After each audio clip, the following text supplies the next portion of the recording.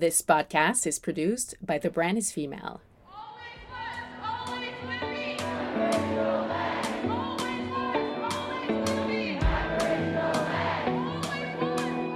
Tanse, hello, and welcome back to the Matriarch Movement podcast. I am your host, Shayla Olette Stonechild, and I'm very honored and humbled to have this conversation with Karina Emmerich. She is a designer and artist and founder of the small, slow fashion clothing line called Emmy, which is based in occupied territories of Lenape-Hoking, also known as New York City. She is from the Coast Salish territory, the Puyallup tribe on her father's side, and she has a strong focus on social and climate justice, and she speaks out frequently about industry responsibility and accountability. She works actively to expose and dismantle systems of oppression and challenge colonial ways of thinking. So she also is on the board of directors for the Slow Factory Foundation and is a speaker and a panelist at sustainable events and global conferences discussing slow fashion, sustainability, dismantling white supremacy, environmental racism, sovereignty, climate and social justice, and combating systemic racism. And I feel like this conversation is very needed, not only for the collective, but it was also very needed for myself.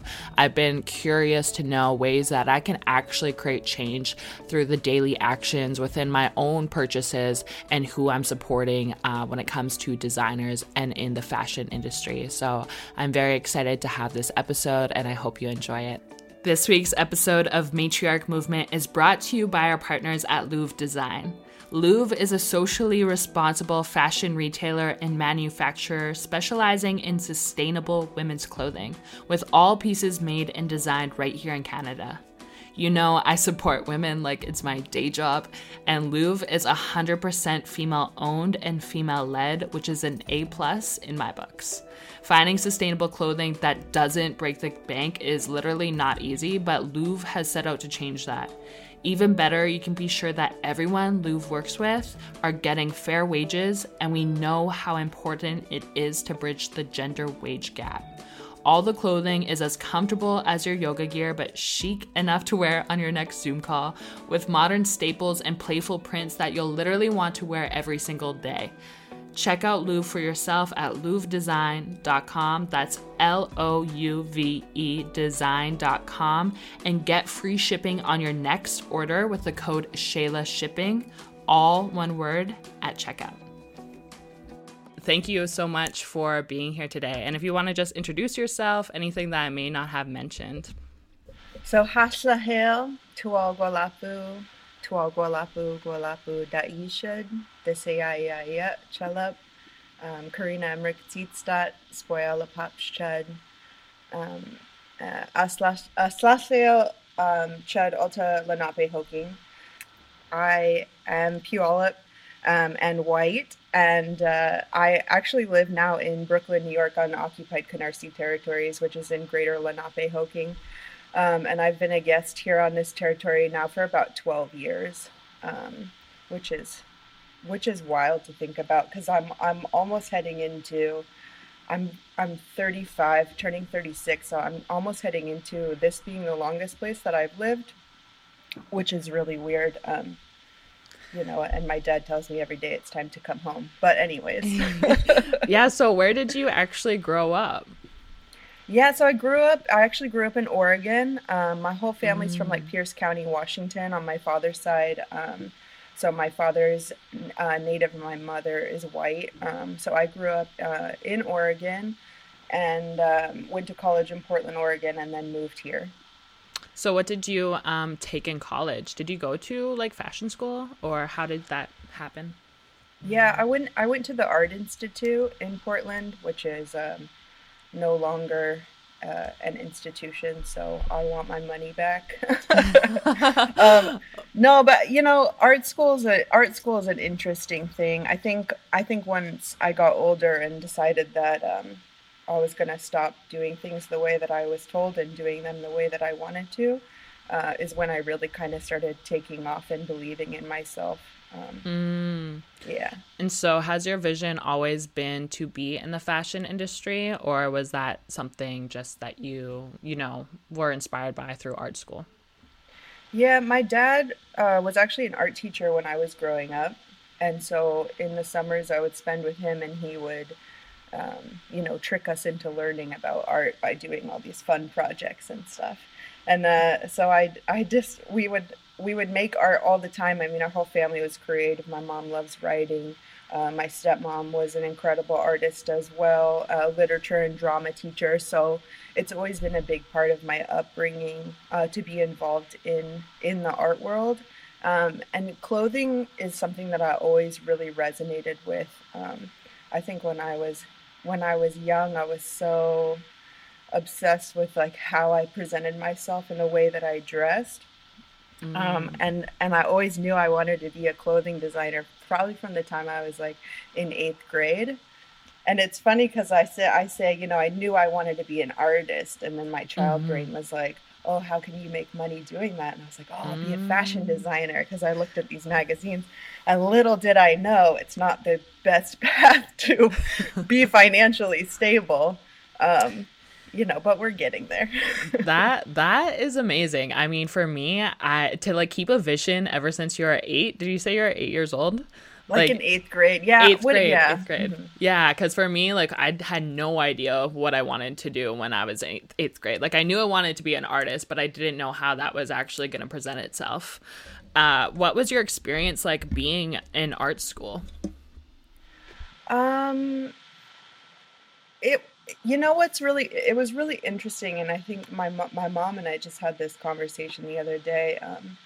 I never understood why people would skip class, and I would say it was like throwing money away in the trash can, because it was such a privilege for me to be able to go to school, and I was the first one to get a degree in my family, out of me and my sisters, I guess. So my dad went back to get his master's degree, became a counselor. Education was always something that was really important to us. So in that aspect, it was really nice, but I would get in trouble a lot because I pushed the boundaries a lot. And I think I've been doing that ever since. So many people continually tell me, you should be less political, you'll be more successful. And I can't unmarry those parts of me. And that is now, which is so interesting, in what felt like a decades-long failure of my work and what I was doing, now has put me at the forefront of a lot of the conversations that are finally being had within the fashion industry. So I'm so grateful for my conviction to stay true to myself and to stay authentic. That was going to be my other question, is like, how do you remain rooted when I feel like the fashion industry for a long time, I just didn't feel connected to it at all, because I didn't feel represented in any of the designs, in any of the campaigns.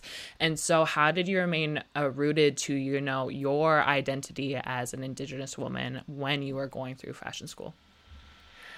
Yeah, it's kind of a weird conversation, because when I was young, my idols were like Alexander McQueen and Vivienne Westwood, and I really looked up to these, British designers, English designers, and because that's kind of where there was power, where there was pull, and you didn't really see. I didn't see Indigenous designers when I was young. I mean, like maybe we would see, in Native American Arts magazine, I maybe would see Dorothy Grant every once in a while, but I really wanted to be like this high fashion designer, and it just wasn't available. And I think that so much of the art that is celebrated, that's done by Indigenous people, is really, really rooted in tradition, which is so awesome. But it's difficult to see yourself then existing and taking that into the modern world.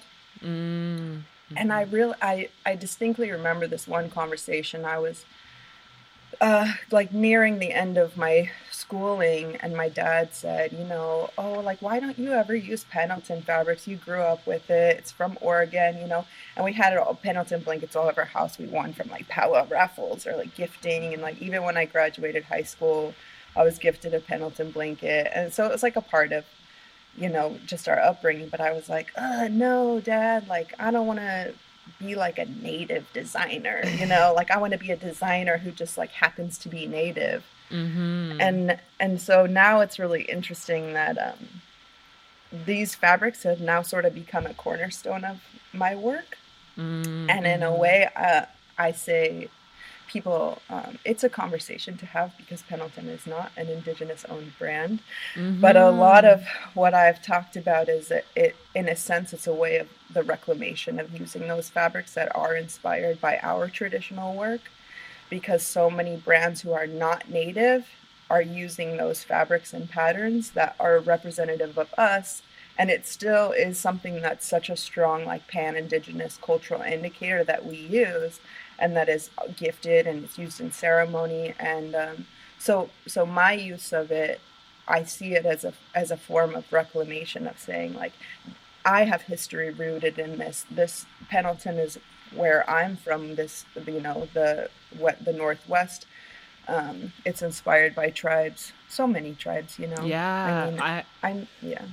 That when I first found out that Pendleton wasn't like represented, like there's no Indigenous people behind Pendleton, I was shocked. I was like, I spent some time even supporting that. And so for listeners out there, you know, what is the fine line of how would you even know something is like maybe cultural appropriation, and then there's that fine line of like appreciating Indigenous fashion and culture. And so, yeah, I guess like how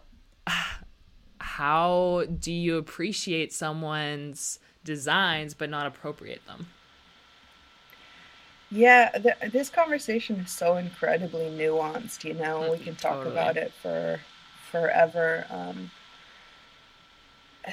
I mean, like, there's some things that are just such like vapid cultural appropriation to the point where it makes me sick to my stomach.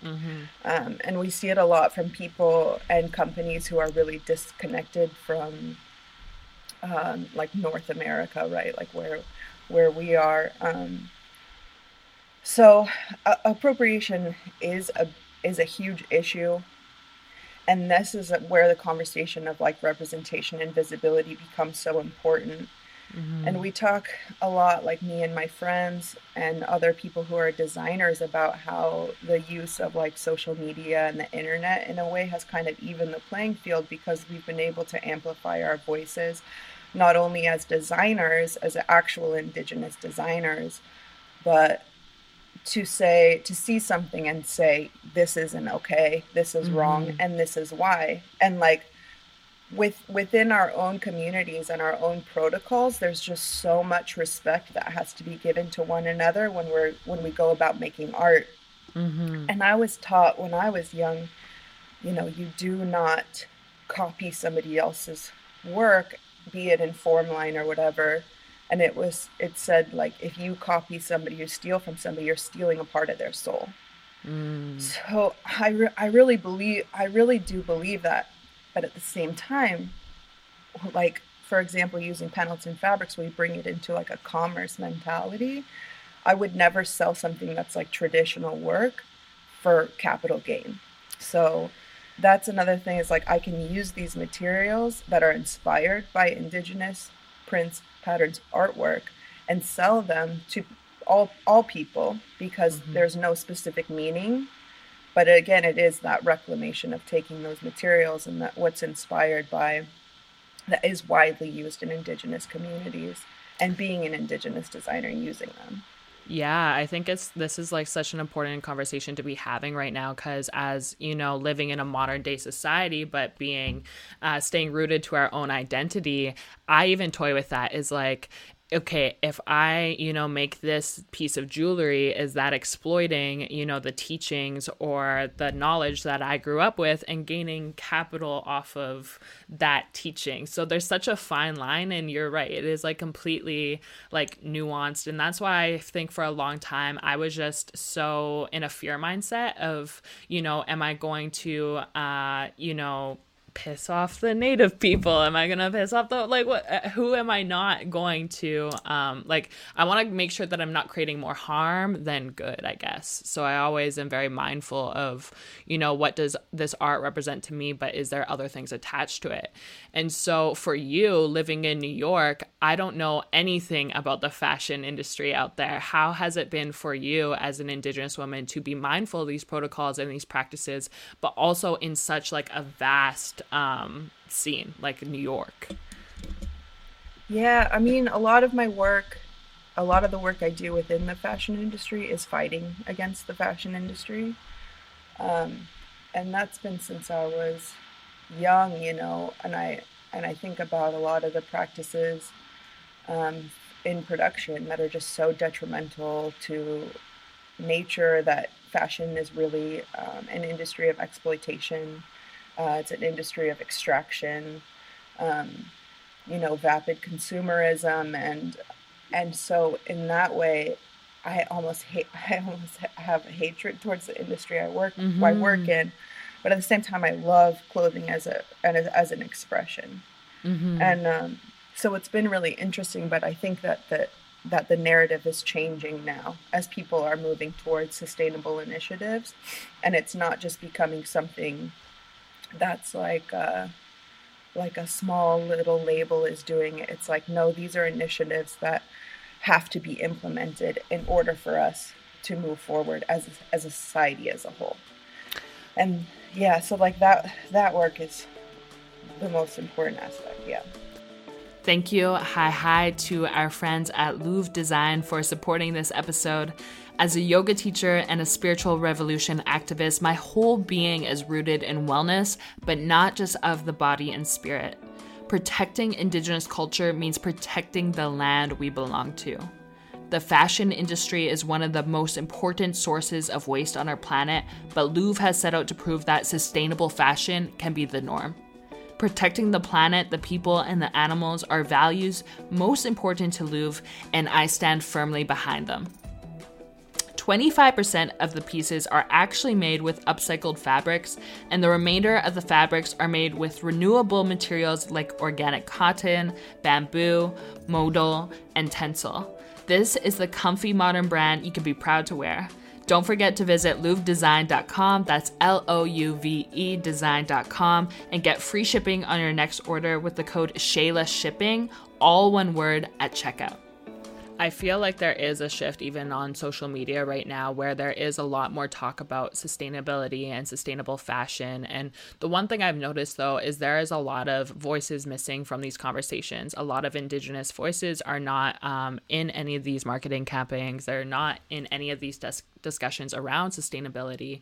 And so for you, how do you get invited often to speak about sustainability, or what is that within, I don't know, the fashion world? Do you feel like they are being as accountable and as sustainable as they market themselves to be? You know, this is a difficult conversation because I have so many feelings being an Indigenous person in sustainability fields. One where I will ask for calls to action from people who are fighting for climate justice, and I get a head tilt and a thank you, you know? And it's like, I wasn't saying it for your approval. I'm saying it because I actually want you to recognize that sustainability is an inherently Indigenous concept. And like right now, one of the most common buzzwords in sustainability is circularity. We had circularity since time immemorial. We didn't have to have a name for it, right? Like we're so cautious and aware of how we are a part of the world that we live in, right? We don't just walk on it. And that's one thing I've been taught too, is like there is no border between where my body ends and the natural world begins. And I feel that suffocation living in a place like New York because I am so far from my home. And, you know, that makes me sad. That does make me sad. But yeah, it's just like, it's really frustrating because we talk so much about representation and visibility, and there comes a point where it does turn into tokenism. And I feel that a lot. And I feel that in questions that when people reach out, reporters reach out to ask me questions, you know, how are Indigenous people at the forefront of sustainability? What is the solution? And the solution is real simple. It's 2 words. It's land back, right? That's the solution of how we can become more sustainable as a society, is give the land back to the original stewards and stop having these people come up and speaking on these panels who are not Indigenous, using our traditional concepts like they're a new idea. They're not a new idea. They've been shut down by industry. They've been pushed aside. I mean, we see it happening right now, you know? And people think, oh, you know, circularity is so cool. We got to do this. It's like, well, why the heck haven't you been listening to us? Literally, like all these, even in the wellness industry, like all these concepts and all these teachings, I'm like, do you not understand? Like, that's the medicine wheel. Like, this is like, this interconnectedness has been around since time immemorial, and you're now just talking about this. Like, yeah, I do feel like though, so I got TikTok and TikTok does a good job. There's actually the younger generation talking about how a lot of these practices have been appropriated from tribes across the world. So I feel like even the younger generation is kind of waking up to how how stuff has been stripped away from us and exploited and capitalized off of. So what are some, you mentioned about tokenism, and I can definitely relate to feeling tokenized by brands and corporations. And so for you, is your intention moving forward in 2021 to work with more brands, or do you want to solely focus on your own brand and your own M Studios? What does that look like for you? I feel like I've actively been taking a little bit of a step back from a lot of platforms that are offered. I'm really empathetic, so I feel a lot. I'm also like kind of a total introvert, which is surprising to some people. I spend the majority of my time at home, so I don't always love, you know, being a public-facing person, but I am. But I think like moving forward, I do really want to focus in the most important things that I do, which are not in the public eye, which is like reconnecting with my language. I'm taking language classes, and that's another thing. Like we touched on Indigenous futurisms, right? And it's like I can do that now on Zoom. Like I can go to like ribbon cutting ceremonies with my tribe on Zoom. I can do all these amazing things, but yeah, it's yeah, it's hard. I really think like as a public facing person, there's so much emotional labor that goes into it that it becomes exhausting and tiring, and people don't understand that when we are seen sometimes solely as like trauma porn, it's like really detrimental to our mental health. And for me to continue to unpack all this emotional labor, and I don't only want to talk about Indigenous survival, I want to talk about joy and like what we're doing now and like what we're moving forward, and like how important like the youth is and their knowledge, and that we exist in the here and now. We're not just existing in a historical context. And yeah, so sometimes I think, you know, just focus on you, but we do have an obligation, responsibility to our community as well. And sometimes I think if I don't speak up, then maybe that voice won't be heard. And that's the hardest part, right? Is like, you're too tired to say anything, but if you don't, then nobody will hear it. No, I completely resonate with a lot of things you just mentioned. I'm actually an introvert myself, and I spend a lot of time alone. I'm clairsentient, which is like I feel everything. So I need to like purify and cleanse my energy. And I do feel like exactly what you're saying. There's a lot of emotional labor. And also I'm just tired of repeating the same history and the same trauma that's affected me and my family. I'm like, okay, why don't we balance this out with bringing up our success and our joys and what we like to celebrate, and our traditions and our teachings too. Like they're so powerful in that sense as well. And so there's been a lot of talk online about sustainability, and there's also been a lot of talk about decolonization. And so do you feel like when it comes to the fashion industry, is it even possible to decolonize your closet, or to decolonize a fashion industry that has been so exploitive? No. I don't. I'm going to say no. I don't think you can decolonize the fashion industry because it's a fashion industry, right? So people use this word, and it's a great word, right? But when we get into the use of semantics, it gets really complicated because we have like 3-second attention spans now, and it's really about creating this conversation. But decolonization at the end of the day is about land, right? So it's about land. So you can't decolonize your clothing. You can't decolonize, like that's not what it's about. It's about land. It's about getting land back. It's about stopping, the exploitation of resources. It's about, I mean, it's about so many things, but it's not about using it as a marketing tactic in order to gain capital. In fact, that's the exact opposite of what decolonization is to stop gaining capital off of extraction of resources. So no, I think when people use decolonization in fashion, it's simply for a marketing tactic, which I find to be, just terrible. Yeah, no, that's why I was super hesitant on using the word decolonize, because I felt like it just blew up, and then it really lost its meaning and its what it actually represents. I know you do a lot of work when it comes to, I believe you sit on the board of the Slow Factory, is that correct? How did you get involved with that? I've been following them on Instagram for a little bit, and they always post really educational content. How did you get involved with the Slow Factory? Yeah, I really owe a lot of my successes to incredible women and femme-identifying people, non-binary people who are in my community, and a friend, Marina, who is working at the UN. She's Tewa. Knew Celine Simon, who runs the Slow Factory, and recommended me to be on a panel that was actually in London. And I jumped on a call with Celine, who's Lebanese, and we had an incredible conversation.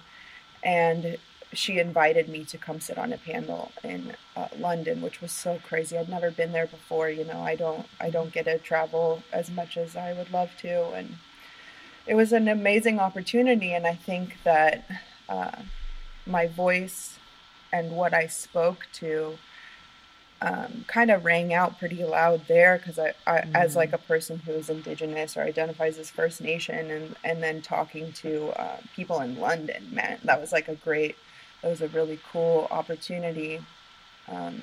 What was the panel about? It was about sustainability in fashion, and just how we what we do in our practices and whatever, and I just kind of, my goal is to always bring this Indigenous perspective to these conversations, which is something that wasn't really being had. But again, to say, these concepts are not new; they are inherently Indigenous concepts. Sustainability is an inherently Indigenous concept, and that respect needs to be given where it needs to be placed. So that was my first interaction with them, and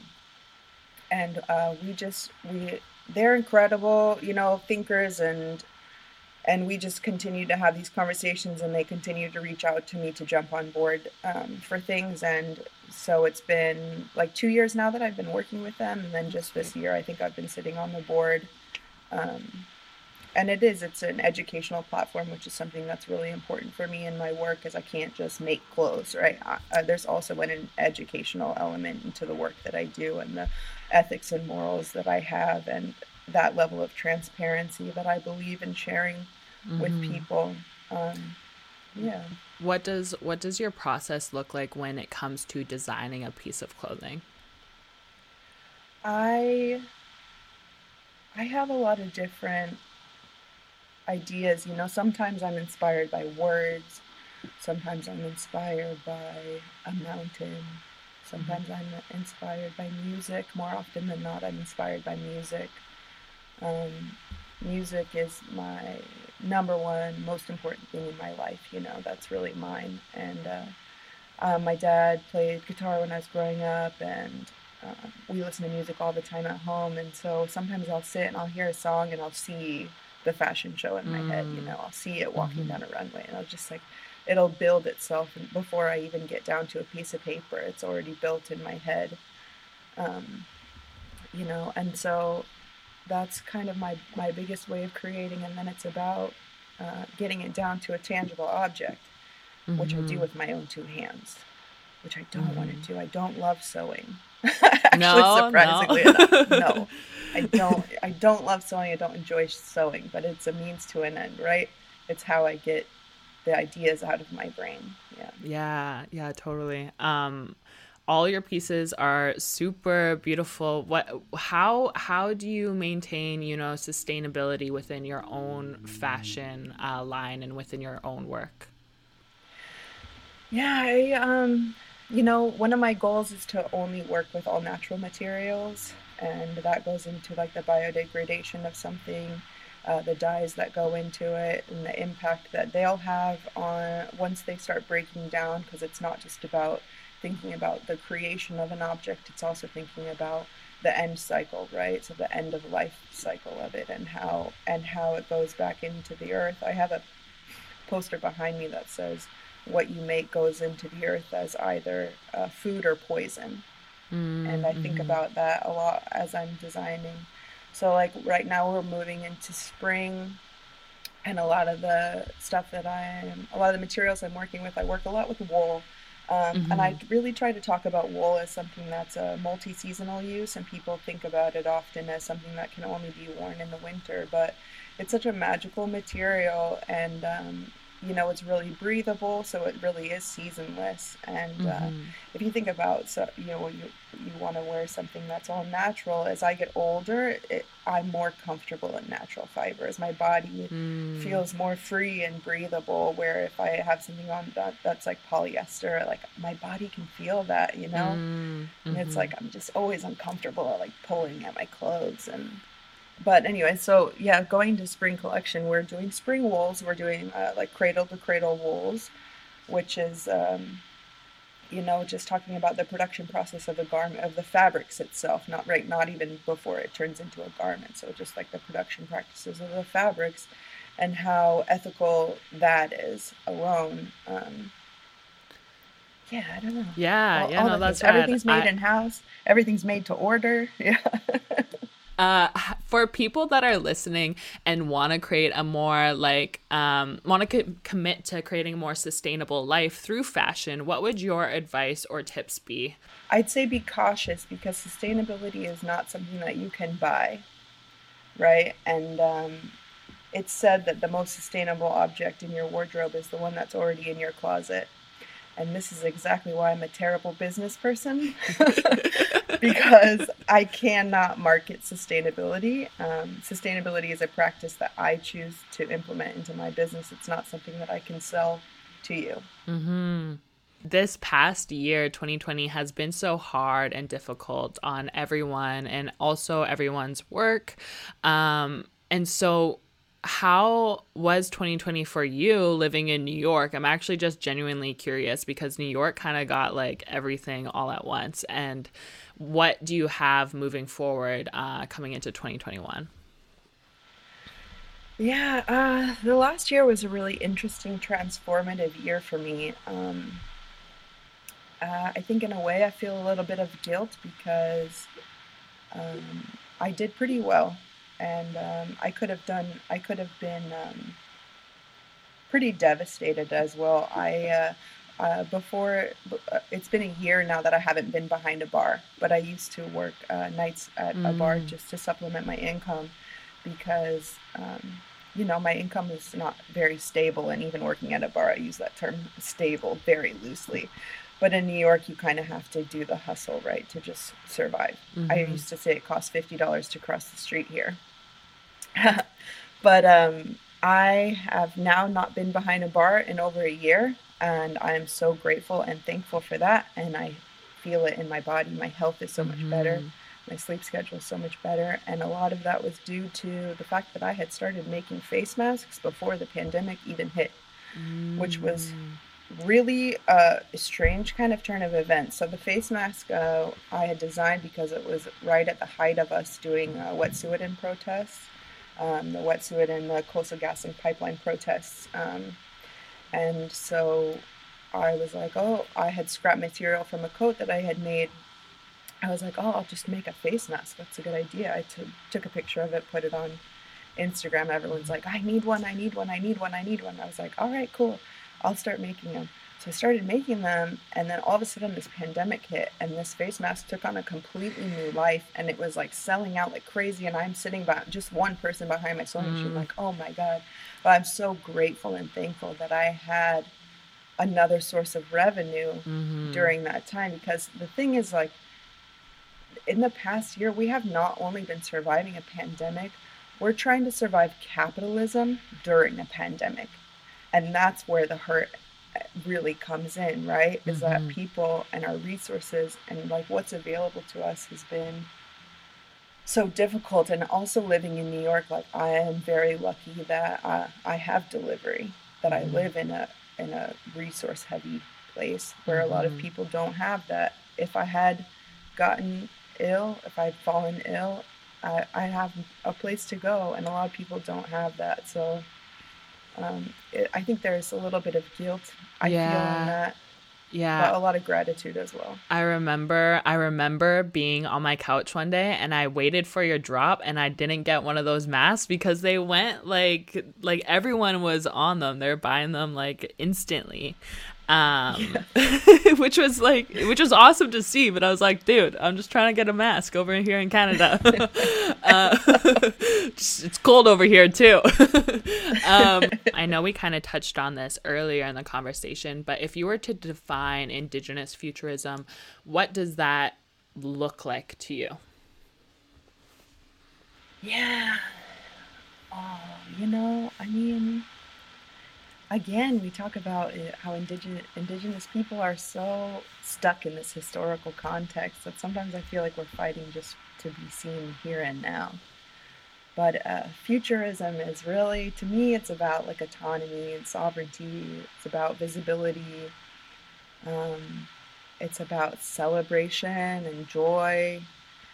God, I have so much hope when I see what the youth are doing. It's like, I'm so grateful for their work and their ability to see it, the bigger picture, and really fight for something that's really meaningful, and and now that we have these incredible connections, albeit they are not always like the best, which is our social media.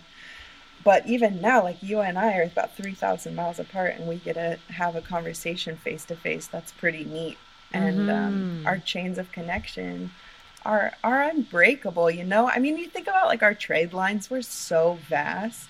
And it's just a new, it's the future of that, right? Of us getting to share. Yeah, that was one of the reasons why I wanted to create Matriarch Movement, because I saw a lack of Indigenous women seen in like a positive way. I feel like the mainstream media always highlights Indigenous women from a state of vulnerability, from a state of lack, or not at all.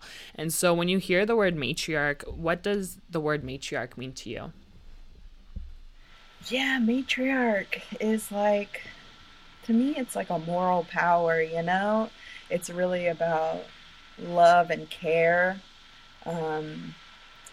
It's, again, that ability to see the bigger picture, to see how everything is interconnected, to bring people together. I think about matriarchs in my life.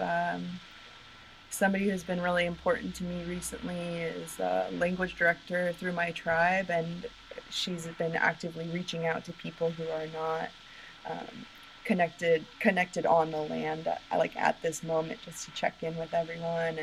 And I think that's like such a sign of a matriarch, is somebody who holds the community together, right there, the glue that makes sure that we're all doing okay, that we're all doing well. And seeing not just what's in your own view, but being able to see like everyone else and how everything is affected. And we talk about 7 generations in the future and actively preparing for that. Yeah. How can people support you and your work? Support you and your work, all the work that you're doing with the Slow Factory, with your new line. Yeah, I mean, you can buy my stuff. It's emmestudios.com, emmestudios.com. And then, I also work within the collective that's based here in Lenapehoking called the Indigenous Kinship Collective. And we do a lot of work in mutual aid. And so you can go to @Indigenous Kinship Collective on Instagram, and that can link you to where you can donate. We have actively been redistributing funds during this whole pandemic, and so that's a lot of the work that I do. That's not always in the forefront. I mean, that takes up a lot of my time, which is the good work, right? That's the work that we want to be doing. Awesome. Well, thank you so much for your time here today. And I'm super excited to see your next line drop. I'm going to have to turn on post notifications for your account so I don't miss out. Make sure you follow. I'll drop all your handles here as well. Thank you so much. And I'm inspired to see the rest of your work come out. Yeah, thank you so much. Hoyaf Judd. Hi.